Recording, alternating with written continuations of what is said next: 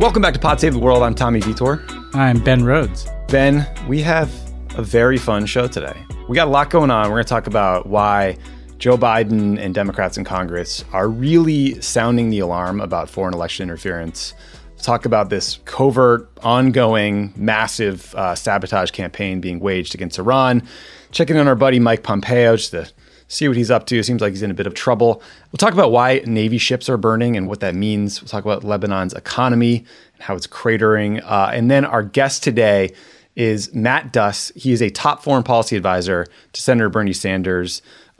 He's a super smart, progressive guy. They've been doing amazing work in that office on U.S. policy towards Yemen, in the Middle East. We'll talk about what's happening in Congress, lessons from the Bernie campaign, and how progressives can push U.S. foreign policy in a better direction. It was a great conversation. I'm excited for you guys to hear from Matt.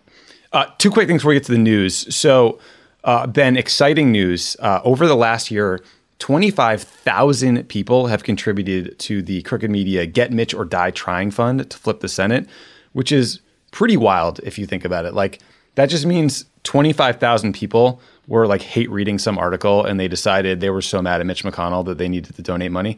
We have raised over $2 million so far for Democratic Senate candidates. If you want to chip in and give more because these races are so important, go to votesaveamerica.com/getmitch because it won't mean much if Joe Biden wins the presidency and the Senate can block everything we do. And then just so everybody knows, next Tuesday, July 28th is National Vote by Mail Day. Crooked Media, we have big plans to celebrate because that's what we do here. Stay tuned to all our accounts on Twitter and Instagram for the latest and request your vote by mail ballot if you're able to at votesaveamerica.com/absentee. Okay, Ben, you want to talk about this foreign interference alarm that's gone up? Yeah, definitely. So Speaker Pelosi, Leader Schumer, and the chairman of the House and Senate Intelligence Committees sent a letter to Christopher Wray, the head of the FBI, asking the agency to provide a briefing to Congress regarding foreign efforts to interfere in the presidential campaign. That letter noted that Congress appears to be the target of a concerted foreign interference campaign to basically launder and amplify Russian disinformation, presumably. On that same day, I believe, Joe Biden put out a statement calling on the intelligence community to publicly report on any such interference efforts. So, Ben, it feels like there's a couple pieces to what they're talking about. You have hackers trying to, break into email accounts and get private campaign data. And then there's just like the propaganda piece. And I think we have not seen the propaganda piece as much because COVID has dominated the news. But Russian intelligence-linked individuals in Ukraine have been trying to kick up these conspiracy theories about Joe Biden and his son that we've been hearing about since impeachment.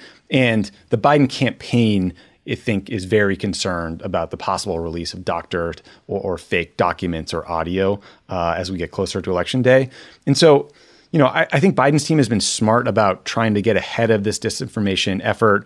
They've been working the refs in the media. They're publicly warning foreign governments that they will basically punish election interference if he wins and he becomes president. They're basically calling out Senator Ron Johnson for holding hearings that are basically just invitations for foreign interests to send in this kind of propaganda. It also seems like this letter from the congressional leaders was coordinated with the campaign. So, Ben, this cycle is different than 2016 because I think we all expect that the Russians and probably the Chinese and maybe others will try to help out Trump. So in a sense, I think maybe we're more mentally prepared, but we also know that the intelligence community is totally politicized. I don't know that we can trust them. I don't know that they'll disclose things in a timely manner. So I guess my question for you is, like, having lived through this last time, how prepared do you feel like the Biden campaign is, we are as a body politic, and what else do you think needs to be done? Well, look, I mean, in some ways we're more prepared. In some ways we're much less prepared. We're more prepared in that we know what to anticipate. We've learned from the Russians at last time. And frankly, we're not even bothering to entertain the fact that the Republicans would go along with this. And one of the mistakes we made last time was, we took this to the bipartisan leadership in Congress and said, let's make a bipartisan statement condemning Russian interference. And Mitch McConnell, get Mitch or die trying, literally blocked it and said he didn't think that they should. And so then, we had to put down a Democratic statement and then a statement from the intelligence community. Clearly, the Democrats are not wasting their time doing that, in part because some of the disinformation efforts are being laundered through Republican members of Congress. So Ron Johnson literally is going to be a vessel for Russian disinformation. He's more than willing to hold hearings on Hunter Biden, on crazy Obamagate conspiracy theories, and we should be calling that out. The Biden campaign is right to be concerned about the release of deep fakes or doctored videos because that's already happened. We've already seen some conversations released, manipulated, edited to make Joe Biden appear like he said a certain thing. We're going to see a lot more of that. I think we have to prepare ourselves for an avalanche of disinformation in September and October coming from Russia and Russian-backed individuals that is amplified by the Republican Party and by people even like Lindsey Graham, who casts himself as some Russia hawk. So I'm glad that we're calling that out, and hopefully we have antibodies in the media. The media that so gleefully and greedily reported on WikiLeaks dumps that were Russian-hacked documents as if they were news when it was just kind of Clinton campaign gossip. They shouldn't be repeating the mistake of essentially being a mouthpiece for Russian disinformation. And we've seen other countries do this. The French, before Macron's election, the French media, not that they all supported Macron, but they said, we're not going to release and report on the so-called Macron leaks, right? Which was an effort to replicate what was done here. Where we're much less prepared is that the executive branch is not going to try to defend our election. And that has two dimensions that should worry us. One, we don't know what we don't know. And when Rick Grinnell was running the intelligence community, and he's been replaced by someone who's not quite as big a hack, but is a hack, he took steps to kind of limit the number of people, reportedly, who could have access to any information about Russian interference, including not reporting this information to Congress. So clearly what you're seeing is the U.S. government is going to be a witting partner of Russian disinformation. They're going to try to keep it from getting out that Russia is interfering in our election. I mean, it's astonishing to think, even though it's totally predictable in a way, that's where we're at, where we are. I think the most extreme scenarios are, there were some concerns in 2016. The Russians did not hack the results of the election, but, and this has come out in some of the congressional committee reports, that the Russians were kind of probing election infrastructure, right? The absolute worst case scenario is that the Russians try to hack the actual election and that the U.S. government isn't trying to defend that from happening. Yeah. Now, I think we'd see that because the states hold elections, but we need to have our antenna up, and I'm glad the Biden campaign and Democrats in Congress are already trying to get ahead of that. Yeah, and I think that all our friends who worked on the Clinton campaign in 2016 felt like when they talked about potential Russian involvement in these hacks early on, that they were looked at like they were wearing tinfoil hats. But today you have a report out by the UK government that basically says their governments, several governments in a row, ignored warnings about Russian interference in their politics. And they basically haven't really investigated or dug into the impact that Russian interference might have had on major issues like Brexit. So it's like, despite the fact that propaganda from Russia, from the US, from all these countries has been happening for decades, it does seem like the recent iteration has really caught people by surprise, and no one has figured out how to deal with it yet. Yeah, and everybody should anticipate that the Russians won't just do exactly what they did last time. The Russians evolve their tactics, and they learn from what they did in the past. They try new things. And so this could take all manner of different forms. And the hack we saw, for instance, of Twitter, right? There's part of me that seriously doubts that was just somebody seeking to get some Bitcoin, No chance. Like, having the keys to everyone's Twitter account is so much more valuable than $100,000 in Bitcoin. Give me a fucking break. Yeah. So that's another, Russia could do different things. They could hack Twitter accounts on the day of the election and try to spread chaos and disinformation. They could put out deep fake videos of Joe Biden. They could do all manner of things that are new, right? So it's both about, they're going to flood social media with bullshit and try to turn people against each other and pose as Bernie bros and, try to attack Joe Biden from the left and from the right and from conspiracy theories. But they could be doing other shit too. And we just need to have our antenna up here. And again, this isn't just on, elected officials. It's on the news media to be wary of the sources of information, right? Because we know it's coming, and we shouldn't fall in the same trap again. Yeah, I was very glad to see the Biden campaign is really trying to get ahead of this, and that Congress is working with them too. Let's talk about Iran for a minute, because I think last show we talked about some mysterious explosions in Iran, specifically at sites linked to their nuclear and missile program.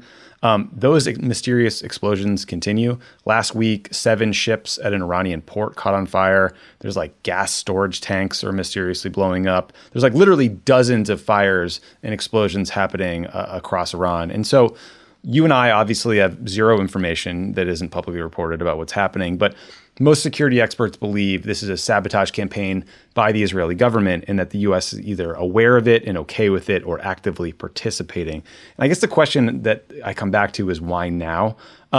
Last week, Ben, there was this Yahoo News report that said the CIA has been given much greater authority to wage covert warfare, cyber warfare against adversaries like Iran without approval by the NSC, without having to go back to the White House for more approval. That'd be a big deal if it's true.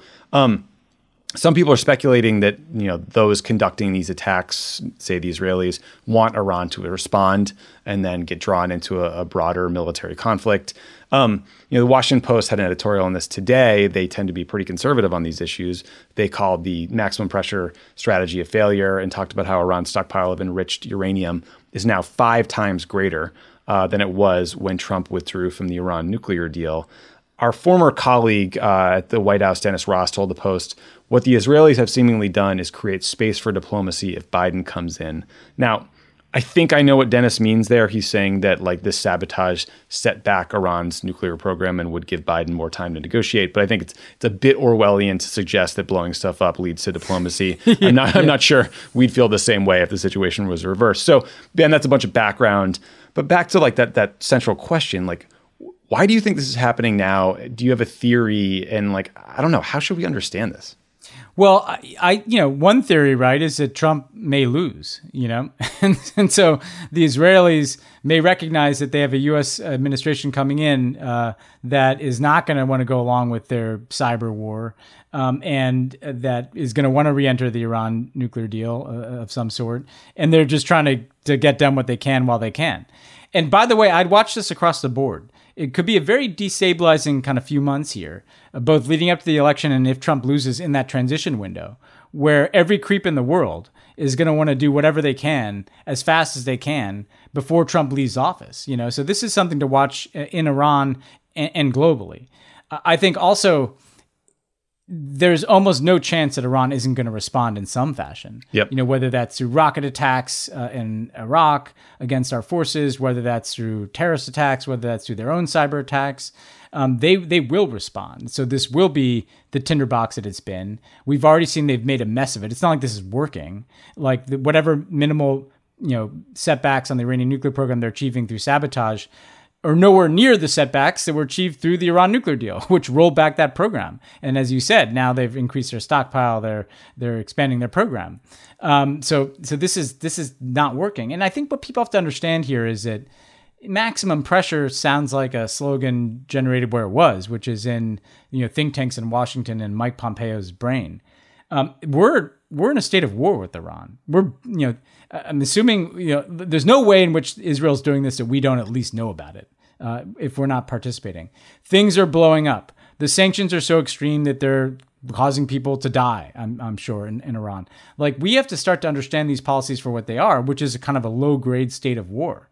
And that is not creating space for diplomacy. That is an insane thing to say. We need to get out, and we talked to Matt Duss about this later in the show, this mindset that the starting point for everything we do with Iran is this kind of low-grade war. That it's not working. It's failing against our own objectives here, which is their nuclear program.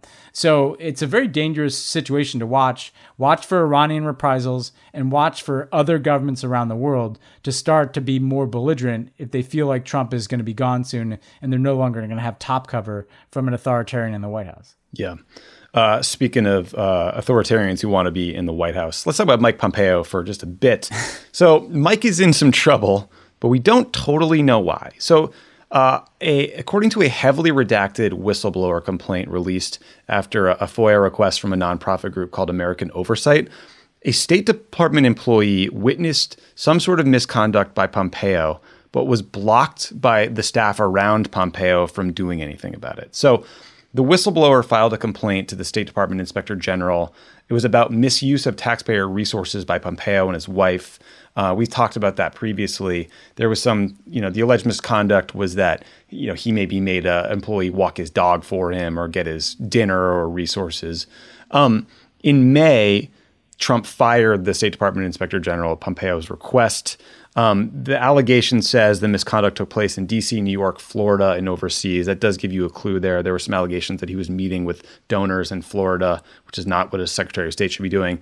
Ben, I'm just fascinated to know what's in this complaint. But I guess stepping back, what's weird about it and what's a little frustrating is that the politicization of the job and the corruption is happening in plain sight. Like last Friday, Pompeo took a State Department-funded trip to Iowa to speak to a right-wing religious conservative group. Clearly, he's plotting a run for president on the taxpayer dime.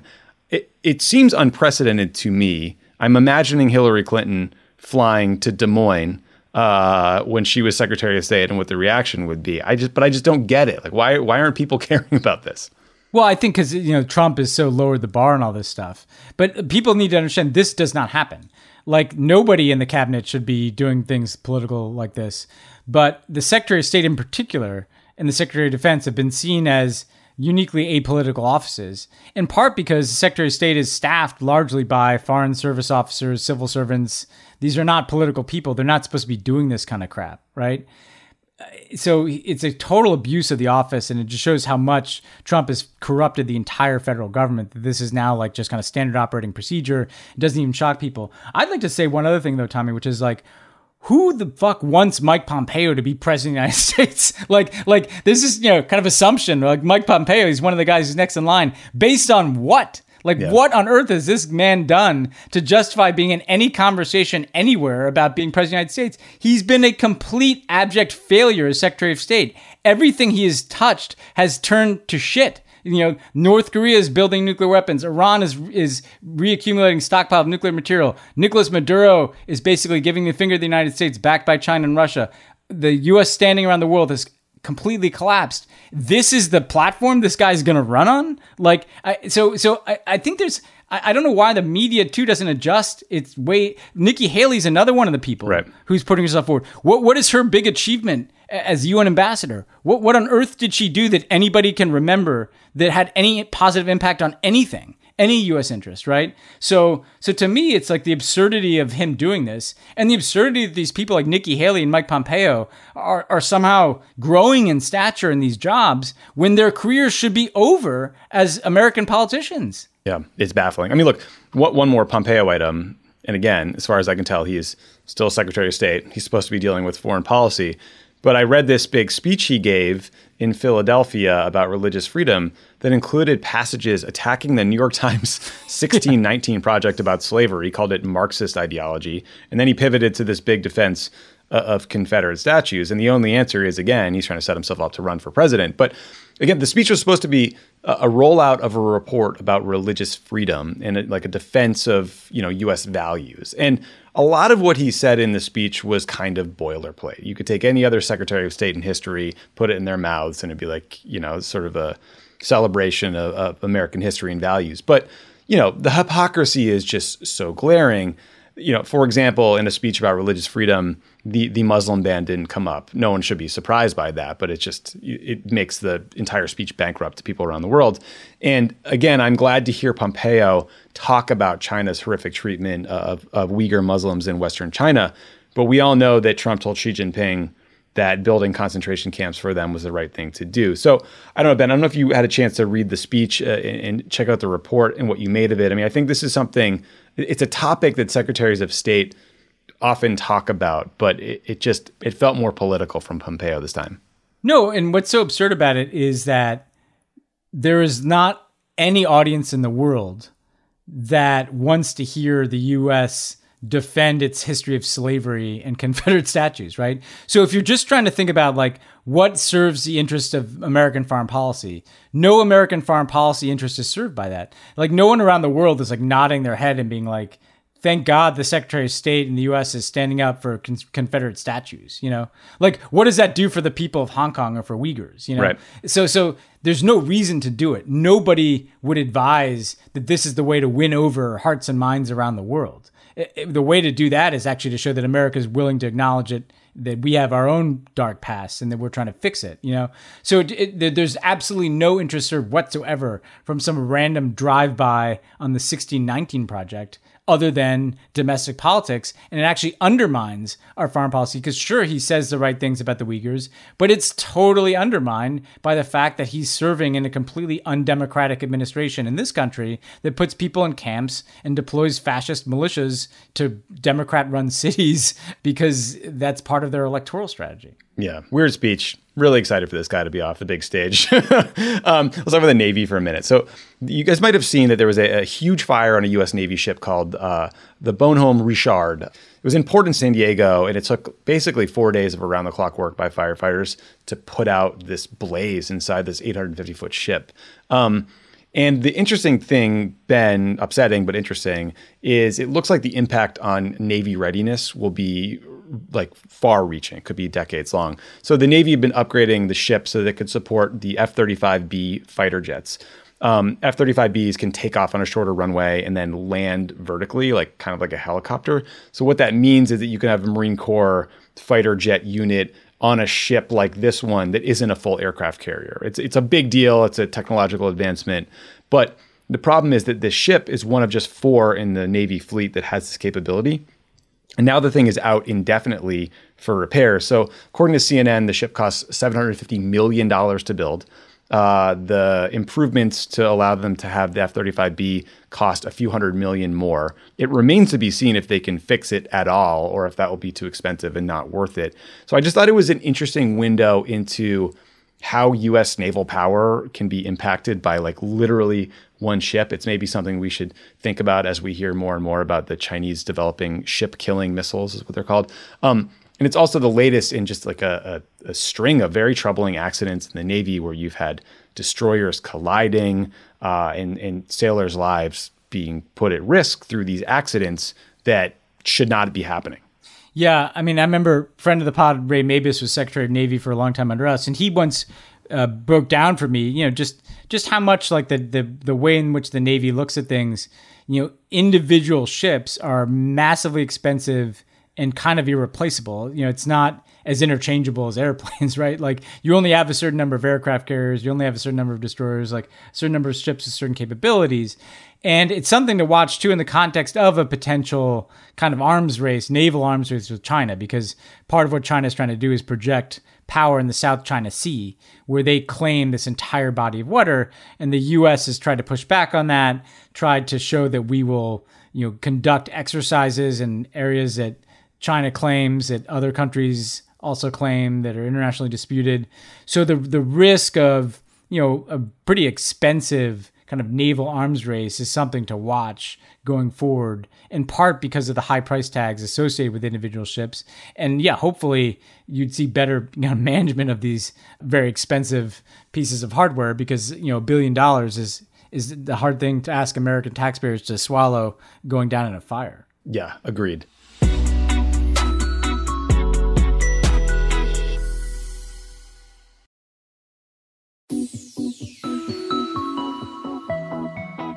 Let's look at Lebanon for a minute because there is a incredibly dire situation in Lebanon, and economists are increasingly predicting a Venezuela-style economic collapse. Liz Sly at the Washington Post has been on the show before. She had a great breakdown of the situation over the weekend. She reported that most parts of Lebanon are only getting 2 to 3 hours of electricity a day. Banks and citizens are running out of foreign currency sort of all at once, and the Lebanese pound is collapsing in value. People are having a hard time finding bread, literally, and any hope of a bailout from the IMF or some other international institution is fading away because the Lebanese government refuses to, reform their kleptocratic ways. It's incredibly sectarian in the way the country is divided, and so the situation is brutally difficult for the people of Lebanon. But it's also exacerbated by the fact that 1 in 5 people living in Lebanon are themselves refugees, mostly from Syria. And so, Ben, I wanted to hear how destabilizing, you think this could be for the region, and, what you think the international community should be doing right now to try to prevent a full collapse. Because I think with the benefit of hindsight, we all know that the Syrian refugee crisis had cascading consequences across Europe to the United States through political situations everywhere. And no one wants to see that repeated for a million reasons. Yeah, it's very worrisome, in part because it'd be worrisome anywhere, right? To see any country kind of collapse and economically implode like this, there are humanitarian consequences, obviously. But in Lebanon, where you have this history of civil war and this history of sectarian competition, and you have, the presence of Hezbollah, and then you've had, issues between Muslims and Christians and different sects, and then you introduce 1 million Syrian refugees into the equation. That kind of implosion could lead to sectarian violence, could lead to competition between groups for resources, and could add another destabilizing factor to an already very troubled part of the world here. So there's an incentive, I think, for international organizations and donors to step in and try to stop this spiral, which again would avert hopefully a humanitarian crisis, but also potentially a political crisis that could lead to violence as well. I also worry, Tommy, that look, we're at the beginning stages of the COVID-initiated global economic crisis. Mm-hmm. We could see this happening in other countries too, like other countries that are vulnerable to economic shocks. If they last for a year, 2 years or more, we could see dominoes falling, not just Lebanon here. And that will create a lot of strain on international donors and aid organizations. But I think the lesson of the financial crisis in 2008, for instance, is better to prevent the collapse, do what's necessary to prevent the collapse, than to have to respond to it, because it's ultimately going to be more expensive to clean up the mess that comes from implosion than it is to prevent it. Yeah, totally agree with that. And we'll get to this in a little bit, but it does look like the EU is building on that lesson, and they took some dramatic steps today to help bail out countries suffering from the coronavirus. One positive, interesting story out of the UAE, the United Arab Emirates, they launched a spacecraft on Monday that is scheduled to spend the next 7 months on its way to Mars. The UAE has a goal of building a human colony on Mars by 2117. This launch comes shortly after an astronaut from the UAE spent a week at the International Space Station. So, Ben, I have no question for you. I thought this was cool. I hope a lot of people go to Mars. I don't want to go there. I don't want to live in the colony, but best of luck. Yeah. I mean, hey, look, I've been critical of the Emiratis about a lot of stuff. But there's no questioning, their innovation here and their ambition here. Reflects the innovative culture that they've built. I will say 2117 feels a little far in the future, but with COVID and climate change, these timelines may have to accelerate a little bit. Yeah, we may have to decamp to the colony a little earlier than we intended here. And in the Emirates, it should be an air conditioned colony at least. Yeah, it'll probably be nice. Lots of tall towers and AC. Let's talk about China for a minute, because last week the New York Times reported that the U.S. is considering imposing a travel ban on all Chinese Communist Party members. And that might include revoking visas for members of the party and their families in the U.S. So, Ben, 3 million Chinese citizens visited the U.S. in 2018. The Chinese Communist Party has 92 million members. How on earth would you implement a policy this sweeping, this draconian, this difficult to verify? And what do you think the economic impact would be of banning all visitors from China? Yeah, I think it's crazy, and look, we've been quite critical of Chinese policies, particularly human rights abuses in Hong Kong and the Uyghurs and many other things. But clearly what Trump is doing is not working. And what's been happening the last few months, kind of under the radar almost, is we're really starting the Trump administration to throw a lot of stuff at the Chinese, sanctions, kicking media out, now these travel bans being discussed.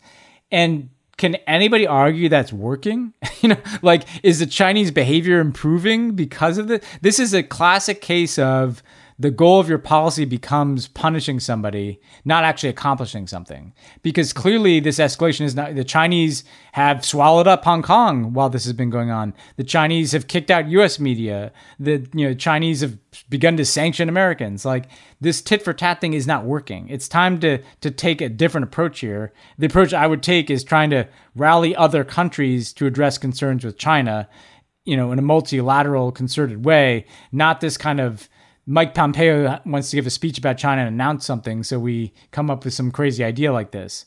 That's not to say we shouldn't take a tough line. I'm just saying what they're doing is clearly not working, and it's time to rethink this. I think it also shows, Tommy, that if Biden wins, he does take a different approach. I think it'll be a quite firm approach, tougher in many ways than Obama's. The Republican Party is going kind of nuts with this stuff. And I can foresee a situation where there's a President Biden. He is trying to stand up to China on all these things, but the thought leaders in the Republican Party on this are like Tom Cotton and Josh Hawley and Mike Pompeo, and they're going to be calling for kind of crazy stuff here.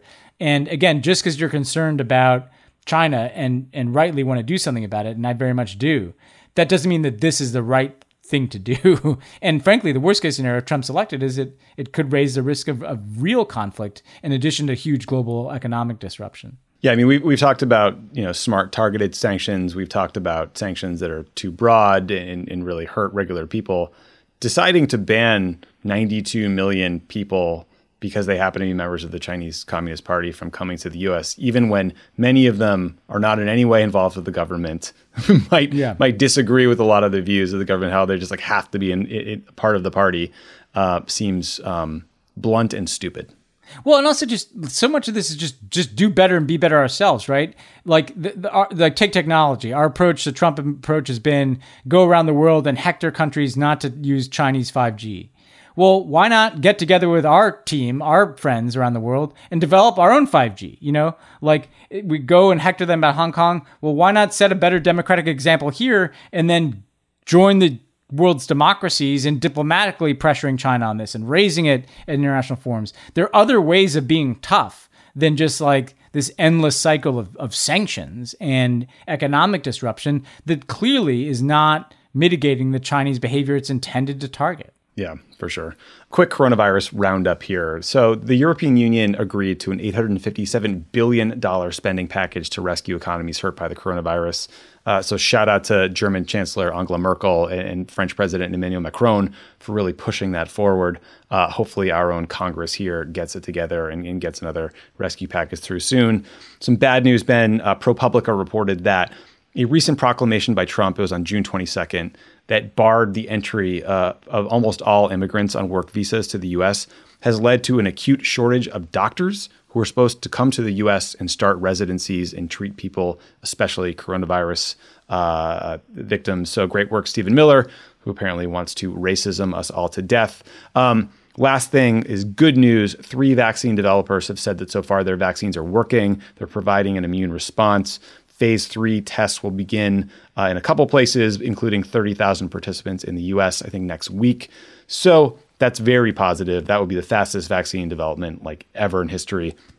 People are very pissed off about the Russians and Chinese trying to steal those formulas from various companies. I have to admit, I don't care. I just want them to work. Ben, respond to any part of that you want.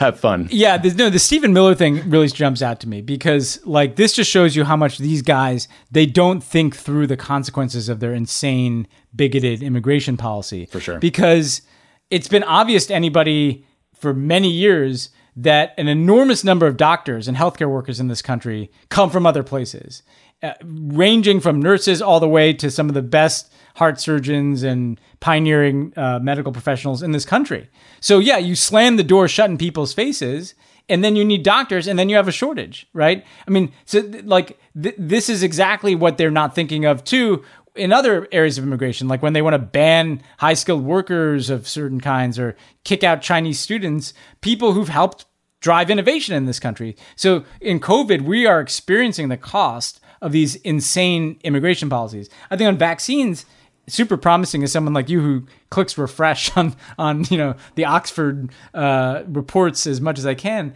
I just want to ring the alarm again that I would like to think that right now the U.S. is sitting down with other countries, working through the World Health Organization to figure out how on earth we're going to disseminate a vaccine globally it's been hard enough for this government in our country to get testing out in the country. So the idea that as soon as there is a vaccine, 300 million Americans are going to get it is not guaranteed. Nope. And obviously that's not happening because we're not even in the WHO under Trump. So, watch this space. Don't just assume that vaccines, once tested and proven, can be scaled up and disseminated. It takes international cooperation. And in the dog-eat-dog world where Trump's pulling on the WHO and the Russians and Chinese are trying to hack the vaccine, that doesn't exactly send a good message. I hope that, it's either developed here or the Europeans at least develop it first, because the Europeans will at least try to think about this in a competent and fair way. Because, God forbid, there's some kind of, Game of Thrones competition for this thing once it's developed. Yeah, I mean, look, we're threatening to ban 92 million people from coming to the U.S.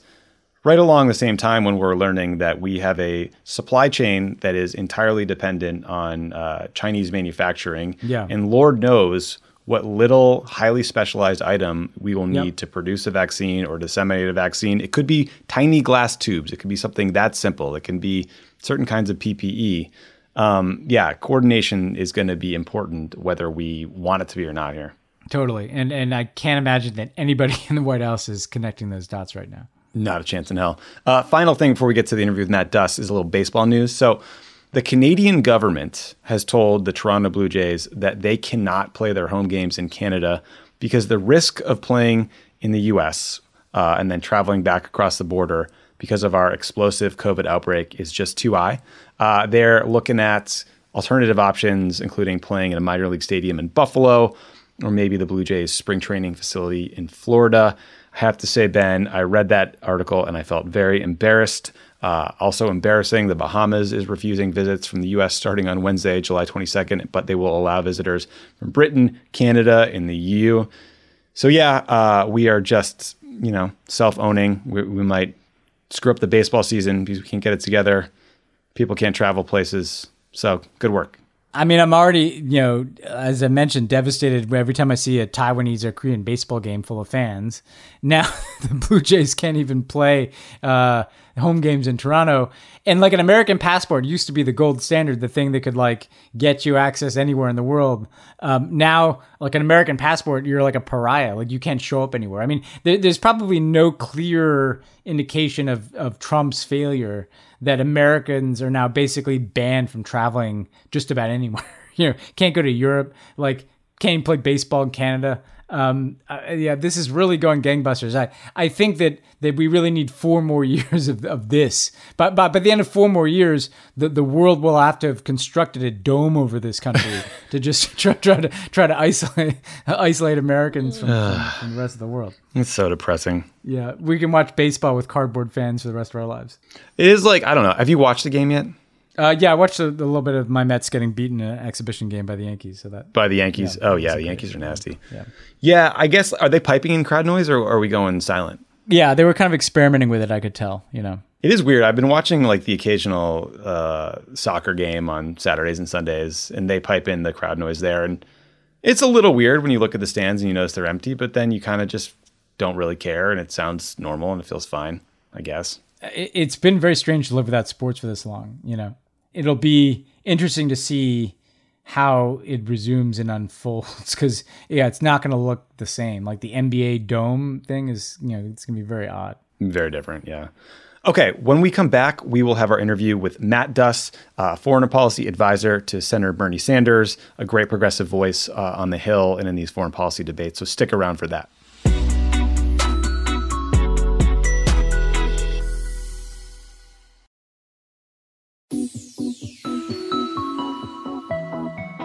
We are thrilled today to have our guest on, Matt Duss. Matt is a foreign policy advisor to Senator Bernie Sanders. He's the former president of the Foundation for Middle East Peace. Matt, welcome to the show. Great to be here. Thank you. You have made me smarter via tweet, DM, article you've shared for many years now. And so very excited to have you on. Let's just jump into it. So let's talk about the campaign, because you work for Senator Sanders now, but you were also advising him on the presidential campaign. And One of the knocks on Bernie during the 2016 primary, fairly or not, was that he was more focused on domestic issues and foreign policy, right? Like here's a representative take from the New York Times, which is the headline from February of 2016. Foreign policy questions push Bernie Sanders out of comfort zone, is a David Sanger piece. That was clearly not the case in 2020. I think Bernie was driving the conversation when it came to the war in Yemen. He was driving the conversation when it came to U.S. policy towards Israel, a whole bunch of areas. What changed in your mind, if anything, between 16 and 20? And like, what lessons did you take away from your experience on that campaign about how to get progressives to care more about foreign policy issues? Because obviously, most of the fights we had were about Medicare for all and domestic issues, and sometimes it's hard to break through on this stuff. Sure. I mean, so I'll answer the first question maybe in a couple ways. One humorous and one a little more serious. Like, I think, I mean, it's true. I mean, for a long time, Bernie had focused on a number of domestic and economic issues, healthcare. But I think, he has talked about foreign policy in the past, especially during the 1980s. His, focused on Latin America policy. But I think it's true that when he did talk about foreign policy, he maybe pushed David Sanger out of David Sanger's comfort zone. Right. And I thought him getting a little better at that, as he pushed forward into a broader range of foreign policy issues in 2020. But I think it's fair to say that he belatedly in the 2016 primary started to focus on foreign policy. But I think when he did, he noticed and others noticed, I certainly noticed, the impact it made and the reaction it got. I'm thinking of, particularly about, raising the issue of Palestinian rights and in one of the primary debates, among another issue, the great line about, I'm glad Henry Kissinger is not my friend. I mean, just challenging this idea that we're supposed to treat this guy, as this respected elder of American foreign policy, and I think this gave an idea of the broader critique that he was really going to articulate in the future. But yeah, after the 2016 election, he decided that he really wanted to put some more thought into making foreign policy a part of his broader vision, and that's part of why he brought me onto his staff. And it's been great to work with him on it. Matt, I just want to again credit you for really moving the conversation in the Democratic Party and in our politics generally in a more progressive direction with the campaign that you guys ran and the work you did on it. Thanks. I think people don't. It's almost impossible to appreciate how much you accomplished in that regard. And I just wanted to draw it from you. Like, what did you think were the most important elements of what should become the foreign policy for a future Democratic administration, a Democratic Congress?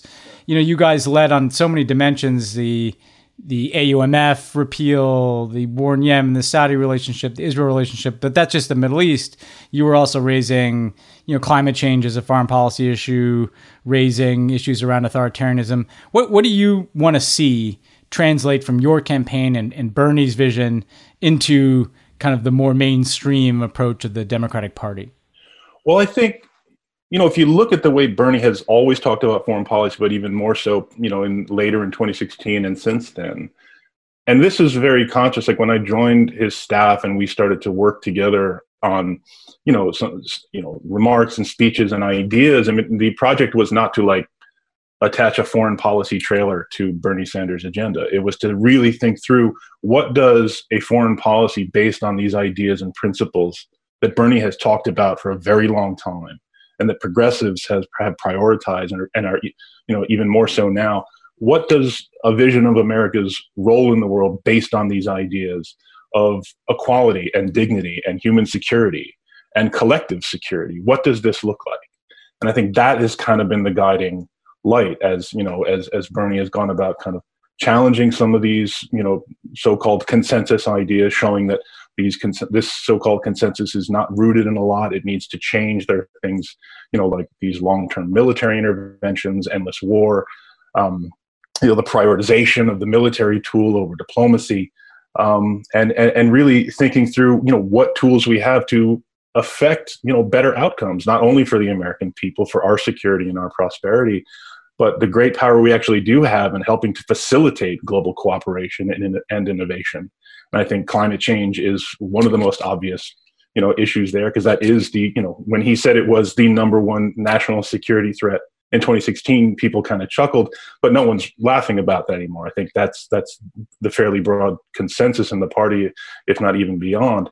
But that's just one area. And I think that, that's going to color the way we address a whole range of other issues, because climate change and some of the consequences of that, as you've both noted, I mean, this is something that makes other issues harder. It exacerbates other conflicts. Matt, so you kind of like jokingly said to my first question, like maybe Bernie was talking about issues that are out of David Sanger's comfort zone. And David Sanger is like the heavy hitter foreign policy reporter at the New York Times. And you're kidding around, but it's actually true that issues that on foreign policy that seem to come from the left are often treated as unserious, right? Like whatever you think about Dennis Kucinich, and you're allowed to think about it, the idea of a Department of Peace was laughed out of the room on the campaign trail. But if a Republican proposes bombing Iran preemptively or bombing North Korea preemptively in Congress or on the campaign trail, that's a serious idea worthy of consideration. Why do you think that mindset exists where ideas from the left are treated as unserious and war is treated as worthy of debate? Right. No, you've landed on one of my absolute bugwoos here. And that's totally right. I mean, just for example, the polar opposite of John Bolton is, I guess the love guru or something, is just, and yet John Bolton is treated as this kind of serious foreign policy thinker. There is this kind of, seriousness that adheres to someone the more they are willing to talk about, dropping bombs that shred people's bodies. And that's just crazy. I think progressives recognize that we need, defending the American people is one of the most important roles of the government. But I think what we also have is evidence that a lot of the tools and policies that we've been using over the past decades have actually produced, bad outcomes. So I think part of it is just, mounting a critique. I think you see a much broader movement of groups and individuals who've been working together over the past years, engaging and coordinating much more effectively now. But it's also, recognizing that people like Bolton and others like him who make these kinds of hawkish arguments, they have an enormous amount of resources at their disposal, whether it's from an ideological standpoint or a profit-making standpoint. If we're talking about the defense industry and defense contractors who obviously want to be dropping more bombs so they can keep selling more bombs. So I think you have to attack, from various angles. Matt, I remember you and I kind of first came into contact way back in the first Obama campaign. You noticed something that he had said in a debate that was, more important than maybe other people noticed, which is that we didn't just need to end the war in Iraq. We needed to end the mindset that got us into war. I think there's some appropriate progressive critiques of Obama that, particularly in his first term, he was kind of slow to change his mindset. But clearly in the second term, on the Iran deal in particular, that was an effort to kind of change that mindset. Right. And to get into a specific issue, we can start with Iran. There are a few we can get to. But on Iran, we've talked about the discordance between people who promote peace and kind of the assumption that military options are mainstream. There's also kind of that defensiveness in the Democratic Party that we experienced in the Iran debate, where you have to kind of clear your throat for about 2 minutes talking about how horrific Iran is, how terrible they are, how this deal's not perfect. and by the time you get to the end of that throat clearing, you'd wonder why a voter would, want to side for the person. If they want a belligerent candidate, they'd just go to Donald Trump, right? And so as we think about, okay, we've seen the mess that's been made of Iran since we pulled out of the deal. Everything's gotten worse. If there is a Biden administration, what would you like to see happen, and what concerns you? What traps do you potentially see in the what I call the better deal crowd that isn't really wanting to get a better deal? They're just wanting to kind of engage in cyber war against Iran, endless sanctions on Iran. What are the traps we have to look out for, and what would be a better way of changing that mindset? Yeah, no, that's a great question. Because again, I've brought this up numerous times, but that statement from Obama in that primary debate is, the best encapsulation of the progressive foreign policy project that I think I've ever heard, and I repeat it all the time for that reason. And the Iran and the diplomacy and the JCPOA, I think, was a perfect demonstration of that philosophy. This is how this works. So what I'd say about how a Biden administration might go about this, I think they're on the right track. The commitment to rejoining the JCPOA and all the reasons they've articulated why, not surprising. A lot of the folks close to Biden worked on the JCPOA the first time around. They understand why it was a good deal. and why it was such a bad, decision to withdraw from it and, turn to this ridiculous maximum pressure policy that is producing just countless bad outcomes while also, radically undermining American credibility into the future. So rebuilding that is going to take some effort. But I think what's important is, first of all, knowing who your allies are. And I don't mean just internationally, I think domestically. And I think this is true more broadly. And I mentioned a few minutes ago about this rising progressive foreign policy coalition, grassroots organizations, scholars, journalists, NGOs, all the folks who worked against the Iraq War, who worked in support of Iran diplomacy, who worked in support of the Yemen War Powers Resolution. This is one of the most interesting and exciting things happening, I think, in foreign policy right now. Is this range of groups that are really getting engaged on these questions because they understand, and they've been saying this for a long time, how foreign policy can't be kind of a backwater of democratic politics anymore. This is really important. So I would say, to come out of the gate running, talking with these groups, working with these groups, and understanding the role that they play, they need to play at the table at the very beginning, but also, helping defend the diplomacy, pushing new ideas out into the bloodstream and the discussion. And also a second part of that is understand who your enemies are.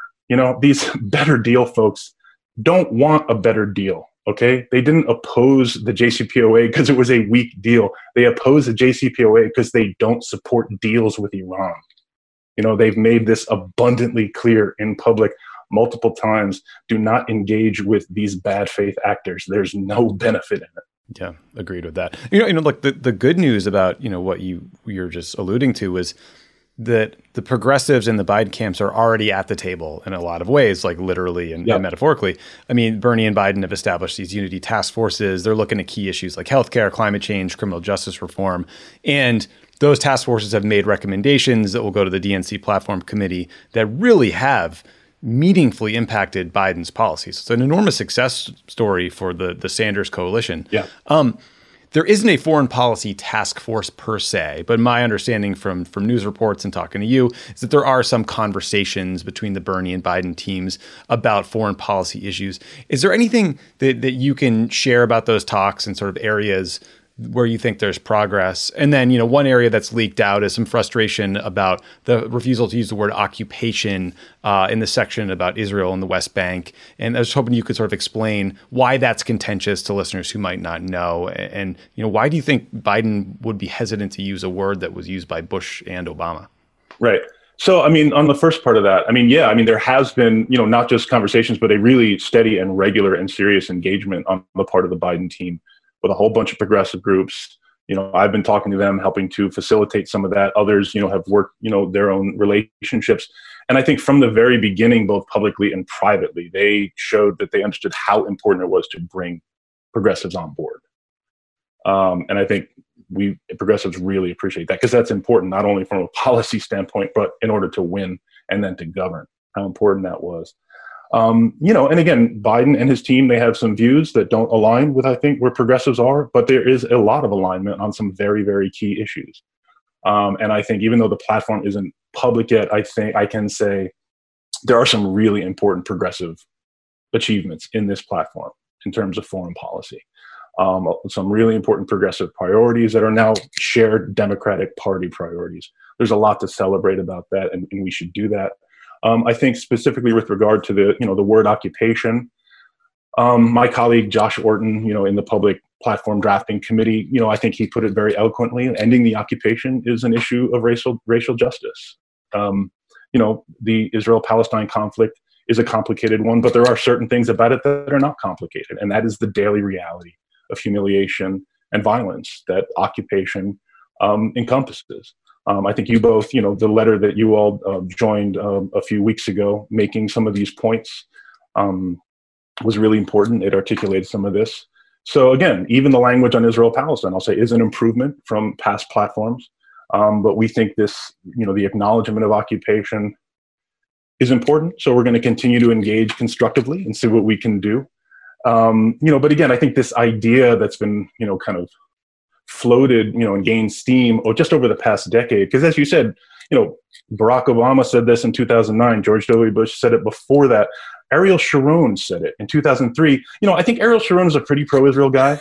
That's my understanding. So if he's able to acknowledge this, in 2003, I'm not sure why the Democratic Party can't in 2020. But yeah, I may go farther than you, Matt. And look, I was a part of this. I have scars myself. In 2012, I helped write our platform, and I landed in Charlotte to find out that there'd been some kind of revolution. Not our revolution, Matt. This is AIPAC's revolution against, the fact that we didn't include some of the past language about Jerusalem, and I got rolled by a Mack truck on that 2012 platform. But I mean, look, if it's not an occupation, what is it? I mean, Israel legally occupies Palestinian lands. There are Israeli military in Palestinian lands. At times, there's Israeli military literally quartered in Palestinian homes. We could go on and on. If you can't say what it is, then that has to be a starting point for dealing with it. The question that I would draw out of this, Matt, is both substantive and political, which is you've been working on issues related to Israel, Palestine, and Palestinian rights for a long time. Politically, what's happening in the Democratic Party is kind of interesting because you see this kind of old guard, Elliot Engel, for instance, who was kind of always taking a pretty hard line in favor of whatever the Israeli government's position was. And, he was defeated by Jamal Bowman, who has, a much more, I think, even-handed view of this that recognizes the occupation and the need for the U.S. to play a different kind of role here. I think, so the political question is, how do you see the Democratic Party changing on these issues where you have such a vast disconnect between some of the leadership in Congress, and Elliot Engel, just one example, Bob Menendez, the leading Democrat on the Foreign Relations Committee would be another example in the Senate, and there are others. But then you have, incoming, members like Jamal Bowman, or you have younger members like AOC and others, who want to push this conversation in a different direction, don't want to see this as an issue used to kind of divide Democrats. Yeah. And frankly, then, on the other side, we also see these kind of dark money groups. The same people dropped a bunch of ads on Jamal Bowman attacking him, dropped ads on Bernie attacking Bernie, although interestingly not about Israel. But so how do you see the politics changing in the Democratic Party? And more importantly, substantively, what are the kinds of approaches that a Democratic administration and Congress should take here? Is it there's conditioning assistance if Israel moves forward with annexation? There's question of Palestinian recognition. Do we extend recognition to Palestinians? What can be done to kind of break this endless multi-decade momentum towards Israeli annexation, aided and abetted by American policy? Right. I mean, a lot in there. Let me kind of tick through a few things. One is, I think you look at the Jamal Bowman race, and I think what's important about that is the way he spoke about foreign policy in a way, Bernie has talked about it like this, and Senator Warren and a few others, but I think Jamal really in the moment, especially in the moment of, after George Floyd's murder and the protest, an understanding of, how the walls between domestic and foreign policy just shouldn't exist. I mean, these things are domestic inequality, and are some of our problematic foreign policies are mutually reinforcing. Our militarism abroad and our inequality at home, there is a relationship there, and we need to understand that. And he talked, and I would say that he represented the new progressive way of approaching these issues, and it's simply to say that we are going to be consistent when we talk about these relationships. It's not singling Israel out, despite the fact that I think a lot of these conservative groups, like some you mentioned, want to characterize this as anti-Israel. It's not. You can be supportive of a strong U.S.-Israel relationship, as I am, as Senator Sanders is, as Jamal Bowman is, but still say American taxpayer dollars should not be used to abuse human rights. The same is true for Saudi Arabia. Obviously, those are two different relationships, but no one really accused Senator Sanders of being anti-Saudi when we wanted to cut off support for the Yemen war. It's just we don't support these policies, and we shouldn't be paying for them. So yes, we want democratic unity. We think some of these conservative groups should stop stoking tension over these issues as we try to, promote a more consistent, progressive vision for American foreign policy. And I want to add one more thing too, and that is, the way that Bernie has talked about this, and I think this is true of progressives more broadly, is we want to be in solidarity with our Israeli and Palestinian colleagues who are trying to end this occupation, who are trying to bring that conflict to a close. And when leaders, American leaders, can't speak like kind of truthfully and acknowledge the reality of the occupation, that undermines their work. You know, I think the kind of inability to criticize, the inability to talk about any consequences for constant settlement expansion, for home demolitions, for land expropriation, has affirmed and empowered the Israeli pro-settler right in enormous ways. So, I mean, this idea that we shouldn't interfere, I mean, we do interfere by making sure there are no consequences. So listen, if our goal is a two-state solution, if our goal is to end the occupation, let's talk about, you know, the tools we have to actually create, you know, get to those goals and, you know, respond and create consequences for policy that undermine those goals. We've been talking a bit about Congress. Ben and I talked last week about the jockeying on the House side for the chairmanship of the House Foreign Affairs Committee. There's Joaquin Castro, Brad Sherman, Greg Meeks are all in the running. We're not going to ask you to pick a side here, but as someone who, you know, works in foreign policy in the U.S. Senate, I mean, can you help listeners understand what the stakes are? Like, what would it mean to have more progressive leadership in these committees in practice for, say, Joe Biden if he wins? Yeah, well, I think, you know, to have, you know, let's just take a step back, and you guys know, and you have talked about what a challenge it was to have some Democratic leaders who were not supportive of diplomacy with Iran. I mean, having to fight with like Eliot Engel, having to put, you know, that was a huge pain, wasn't it? I mean, wouldn't you have rather spent that energy and time doing other stuff? It was harder to secure Democratic Party support for the Iran deal than it was for George Bush to secure the Iraq war resolution. Yeah. Right, exactly. And this is something that Democrats broadly supported at the time. So I guess what's important and is going on here is like we have the possibility, you know, imagine a chair of the House Foreign Affairs Committee that, you know, speaks for Democrats broadly instead of just this one tiny hawkish faction. I mean, imagine what could be done, you know, with a party that was moving and supporting diplomacy with Iran, but a more diplomacy-oriented foreign policy in general, as VP Biden has talked about what he wants to do. You know, and this on top of this growing movement and coalition that I've talked about. I mean, this is you know, we are witnessing, I think, a paradigm shift in foreign policy, and it's really exciting. I want to just, on top of that, I'll just mention something, you know, because this was very much on my mind. I saw Joaquin Castro's piece today explaining why he was, you know, running for the chairmanship of the committee. But also this week, you saw two reports from two fairly different organizations. One is a report from the Quincy Institute, which is a restraint-oriented kind of a realist new think tank that I think is, you know, got some great folks doing some good work. But it was let's end American military domination of the Middle East. Here are some new policies and changes we need to make.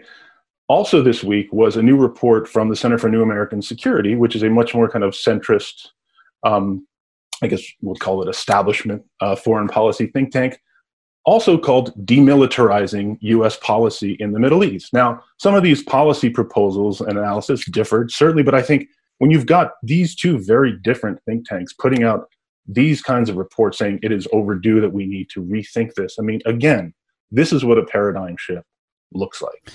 So, Matt, I got one more question for you, which is you talked about politics here. We talked about, you know, the solidarity with progressives in Israel and Palestine.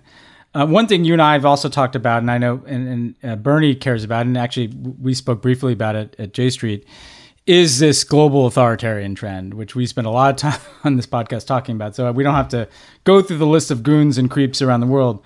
But I'm wondering if, you know, part of what's missing is a global progressive front that has solidarity against these people, in which activists, political parties are sharing common strategies, common media, common messaging, lessons learned, best practices, so that we can be as organized and coordinated as the far right has been over the last decade or two.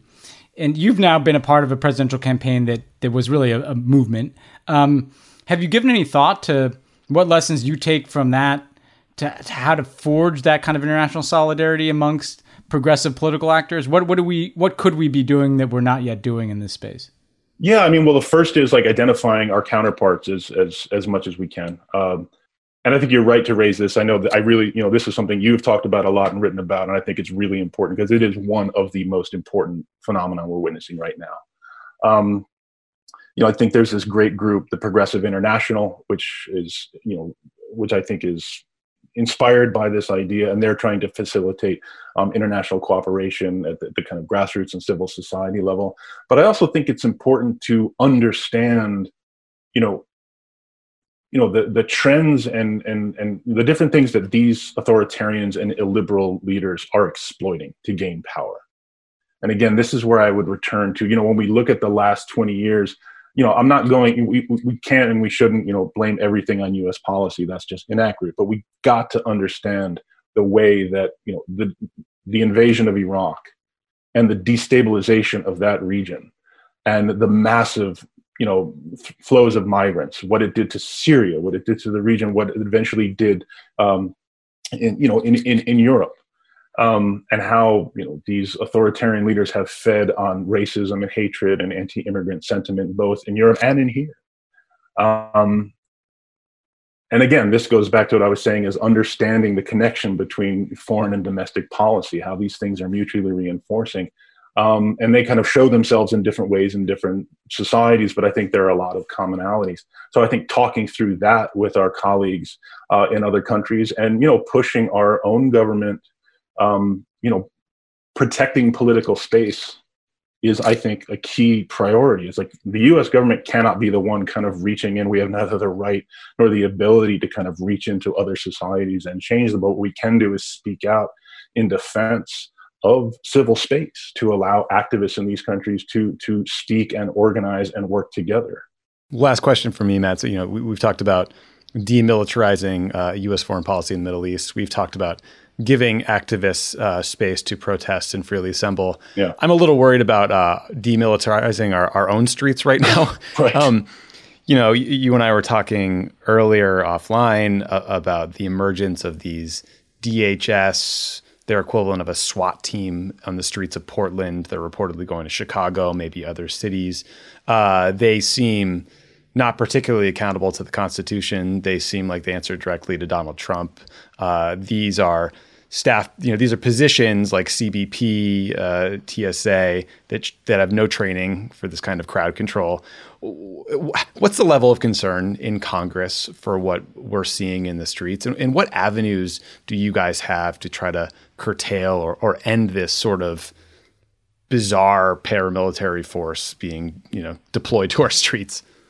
Well, I think the level of concern is quite high. I think you saw just over the past few days, Senator Merkley and Senator Wyden, two senators from Oregon, offer a bill which Senator Sanders and a number of others have co-sponsored against this sort of deployment of federal troops against the wishes of the local authorities. I think there's, denial of funds. That's the power Congress has, is the power of the purse, and denying funds is a way to kind of rein in the executive when it behaves lawlessly, as I think it clearly is. But I also would just use this, and I think you put it lightly, I think we are seeing, this is the president effectively using, these, the CPB and others as his personal militia. As someone who has studied Middle East politics, this is very familiar, and it's not familiar in a good way. And I'm not prone to overstatement, but I think we have to be real about what we are seeing. This is not looming fascism. This is fascism happening in our streets. And, it seems that, something I said over the weekend was, paraphrasing Maya Angelou, when someone tells you that Sisi is their favorite dictator, believe them. Okay, yeah. This is where Trump is coming from. And I think he is kind of testing the limits here to see what he can get away with as we move closer to the election. So yeah, and I'll just finish by saying, like, these are the stakes. When we're talking about this presidential election, even though we are, we'll continue to engage with the Biden team and have some, constructive debates over where we might not align, we all understand the stakes here. And we understand what needs to be done. I mean, this is existential for this country, and that's how we're going into it. Yeah, listen, totally agree with you. And sincerely, thank you to you. Thank you to Senator Sanders. for not just the campaign you ran, but the way you guys are making the policies put forward by the Democratic Party more progressive, more thoughtful, more fleshed out. More, they're speaking to the urgency of the moment when it comes to climate change. Look, everybody, to go from something serious to something mundane, follow Matt on Twitter at Matt Duss, DUSS, because you don't often get the more progressive view on foreign policy. I look to your Twitter feed for a lot of it. So thank you for that. Hey, thanks a lot. I really appreciate it. And thank you guys. I mean, I think you guys touch on some issues and shine a light on stuff that a lot of other media don't. So always appreciate the conversations you guys have. It's great. Great talking to you, Matt. All right, you too. Thanks to Matt for joining. Thanks to you, Ben, for doing these shows. Yeah. Is that a record player back there? Is that new? Yeah, I got a record player. No, I got it a while ago, but I haven't. Is my one indulgence. So you have kids, like you don't like get anything for yourself anymore. But like I haven't figured out how to hook up my speakers yet, so it's really ornamental at this point. Oh yeah. I mean, hopefully it's not that hard. The problem we have is we have the placement of the record player figured out, but we have to plug it in, which involves like drilling a hole in the shelf. And I am the least handy person in addition to not having good taste. So this is a hurdle that must be cleared at some point. It's a good pandemic project. But I mean, I'm beginning to develop a bit of a vinyl collection here, so that I'm ready to hit the switch when it's ready to go. Yeah, Hannah gave me one for my birthday. There was a cool record store near my house that I guess used to exist. It probably doesn't anymore. Michael O'Neill, friend of the pod, has sent a handful of must-haves over. So yeah, if you're listening, O'Neill, send some my way. I'm trying to build a jazz collection over here. There you go. All right, man. Well, hopefully, we'll Postmates you a drill, and next week we'll have that rocket in the back. Yeah. We'll have a soundtrack next week. All right, buddy. Talk to you guys soon. Pod Save the World is a product of Crooked Media. The executive producer is Michael Martinez. Our assistant producer is Jordan Waller. It's mixed and edited by Chris Basil. Kyle Seglin is our sound engineer. Special thanks to our digital team, Elijah Cohn, Nar Melkonian, and Milo Kim, who film and share our episodes as videos every week.